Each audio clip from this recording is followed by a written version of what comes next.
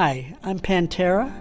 It's October 8th, and this is the Bible in a Year with Maple City Chapel. The readings for today are Jeremiah 10 and 11, Colossians 3:18 through 25, Colossians 4, Psalms 78:56 to 72, and Proverbs 24, verses 28 and 29. Jeremiah 10. Hear the word that the Lord speaks to you, O Israel. This is what the Lord says.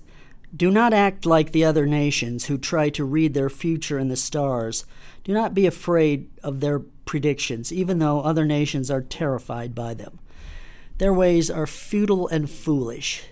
They cut down a tree, and a craftsman carves an idol. They decorate it with gold and silver, and they fasten it securely with hammer and nails, so it won't fall over.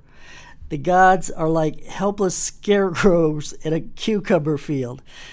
They cannot speak, and they need to be carried because they cannot walk. Do not be afraid of such gods, for they can neither harm you nor do you any good. Lord, there is no one like you, for you are great, and your name is full of power. Who would not fear you, O King of nations? That title belongs to you alone. Among all the wise people of the earth and in all the kingdoms of the world, there is no one like you. People who worship idols are stupid and foolish. The things they worship are made of wood. They bring beaten sheets of silver from Tarshish and gold from Uphaz. They give these materials to skillful craftsmen who make their idols. Then they dress these gods in royal blue and purple robes made by expert tailors. But the Lord is the only true God. He is the living God and the everlasting King. The whole earth trembles at his anger. The nations cannot stand up to his wrath. Say this to those who worship other gods. Your so-called gods who did not make the heavens and earth will vanish from the earth and from under the heavens. But the Lord made the earth by his power, and he preserves it by his wisdom. With his own understanding he stretched out the heavens. When he speaks in the thunder, the heavens roar with rain. He causes the clouds to rise over the earth. He sends the lightning with the rain and releases the wind from his storehouses. The whole human race is foolish and has no knowledge. The craftsmen are disgraced by the idols they make, for their carefully shaped works are a fraud. These idols have no breath or power. Idols are worthless. They are ridiculous lies. On the day of reckoning, they will all be destroyed. But the God of Israel is no idol. He is the creator of everything that exists, including Israel, his own special possession. The Lord of heaven's armies is his name. Pack your bags and prepare to leave. The siege is about to begin. For this is what the Lord says. Suddenly I will fling out all of you who live in this land. I will pour great troubles upon you, and at last you will feel my anger. My wound is severe, and my grief is great. My sickness is incurable, but I must bear it. My home is gone, and no one is left to help me rebuild it. My children have been taken away, and I will never see them again. The shepherds of my people have lost their senses. They no longer seek wisdom from the Lord. Therefore, they fail completely, and their flocks are scattered. Listen, hear the terrifying roar of great armies as they roll down from the north. The towns of Judah will be destroyed and become a haunt for jackals. Jeremiah's prayer. I know, Lord, that our lives are not our own. We are not able to plan our own course. So correct me, Lord, but please be gentle. Do not correct me in anger, for I would die. Pour out your wrath on the nations that refuse to acknowledge you, on the peoples that do not call out your name, upon your name. For they have devoured your people Israel. They have devoured and consumed them, and making the land a desolate wilderness. Jeremiah 11. The Lord gave another message to Jeremiah. He said, Remind the people of Judah and Jerusalem about the terms of my covenant with them. Say to them, This is what the Lord, the God of Israel, says. Cursed is anyone who does not obey the terms of my covenant. For I said to your ancestors when I brought them out of the iron-smelting furnace of Egypt, if you obey me and do whatever I command you, then you will be my people, and I will be your God. I said this so I could keep my promise to your ancestors to give you a land flowing with milk and honey, the land you live in today. Then I replied, Amen, Lord, may it be so. Then the Lord said, broadcast this message in the streets of Jerusalem. Go from town to town throughout the land and say, remember the ancient covenant and do everything it requires. For I solemnly warned your ancestors when I brought them out of Egypt. Obey me. I have repeated this warning over and over to this day, but your ancestors did not listen or even pay attention. Instead, they stubbornly followed their own evil desires. And because they refused to obey, I brought upon them all the curses described in this covenant. Again the Lord spoke to me and said, I have discovered a conspiracy against me among the people of Judah and Jerusalem. They have returned to the sins of their ancestors. They have refused to listen to me and are worshiping other gods. Israel and Judah have both broken the covenant I made with their ancestors. Therefore, this is what the Lord says. I am going to bring calamity upon them, and they will not escape. Though they beg for mercy, I will not listen to their cries.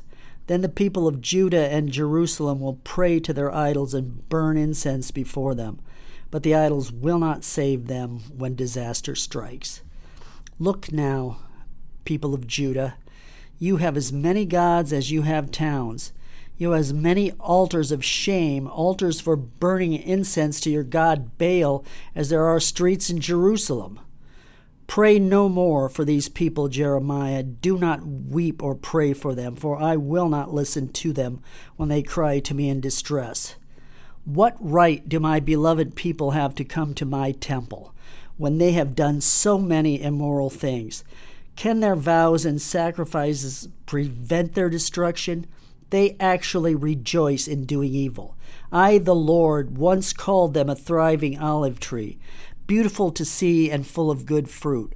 But now I have sent the fury of their enemies to burn them with fire, leaving them charred and broken. I, the Lord of heaven's armies, who planted this olive tree, have ordered it destroyed. For the people of Israel and Judah have done evil, arousing my anger by burning incense to Baal. Then the Lord told me about the plots my enemies were making against me. I was like a lamb being led to the slaughter. I had no idea they were planning to kill me. Let's destroy this man and all his words, they said. Let's cut him down so his name will be forgotten forever. O Lord of heaven's armies, you make righteous judgments, and you examine the deepest thoughts and secrets. Let me see your vengeance against them, for I have committed my cause to you. This is what the Lord says about the men of Anathoth who wanted me dead. They had said, we will kill you if you do not stop prophesying in the Lord's name. So this is what the Lord of heaven's armies says about them. I will punish them. Their young men will die in battle, and their boys and girls will starve to death. Not one of these plotters from Anathoth will survive, for I will bring disaster upon them when their time of punishment comes. Colossians 3:18. Wives, submit to your husbands as is fitting for those who belong to the Lord. Husbands, love your wives and never treat them harshly. Children, always obey your parents, for this pleases the Lord. Fathers, do not aggravate your children, or they will become discouraged. Slaves, obey your earthly masters in everything you do. Try to please them all the time, not just when they are watching you.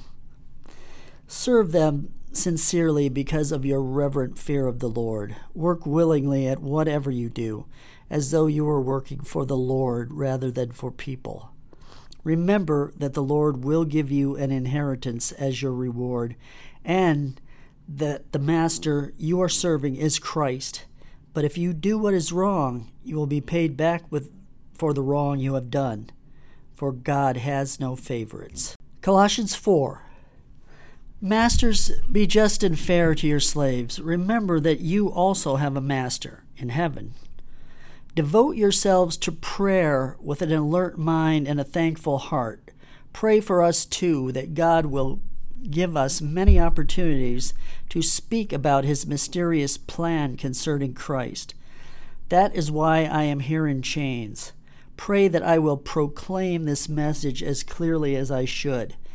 Live wisely among those who are not believers, and make the most of every opportunity. Let your conversation be gracious and attractive, so that you will have the right response for everyone. Tychicus will give you a full report about how I am getting along. He is a beloved brother and faithful helper who serves with me in the Lord's work. I have sent him to you for this very purpose, to let you know how we are doing and to encourage you. I am also sending Onesimus, a faithful and beloved brother, one of your own people. He and Tychicus will tell you everything that's happening here. Aristarchus, who is in prison with me, sends you his greetings, and so does Mark, Barnabas's cousin. As you were instructed before, make Mark welcome if he comes your way.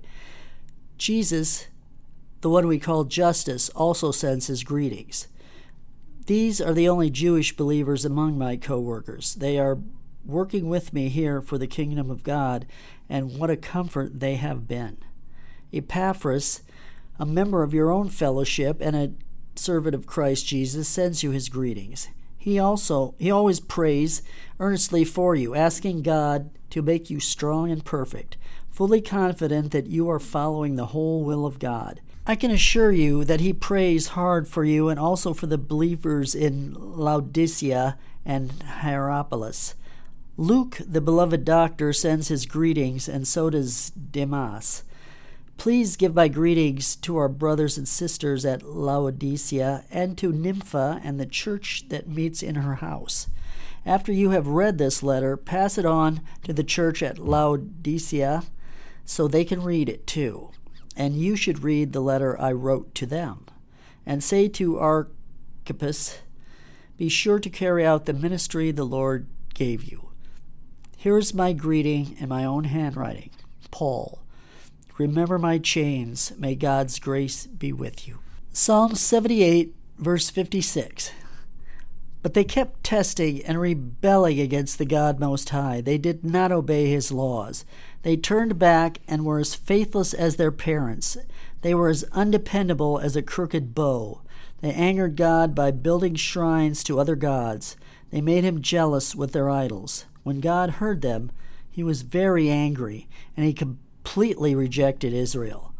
Then he abandoned his dwelling at Shiloh, the tabernacle where he had lived among the people. He allowed the ark of his might to be captured. He surrendered his glory into enemy hands. He gave his people over to be butchered by the sword, because he was so angry with his own people, his special possession. Their young men were killed by fire. Their young women died before singing their wedding songs. Their priests were slaughtered, and their widows could not mourn their deaths. Then the Lord rose up as though waking from sleep, like a warrior aroused from a drunken stupor. He routed his enemies and sent them to eternal shame, but he rejected Joseph's descendants. He did not choose the tribe of Ephraim. He chose instead the tribe of Judah and Mount Zion, which he loved. There he built his sanctuary as high as the heavens, as solid and enduring as the earth. He chose his servant David, calling him from the sheep pens. He took David from tending the ewes and lambs and made him the shepherd of Jacob's descendants, God's own people, Israel. He cared for them with a true heart and led them with skillful hands. Proverbs 24:28 and 29. Don't testify against your neighbors without cause. Don't lie about them. And don't say, now I can pay them back for what they've done to me. I'll get even with them.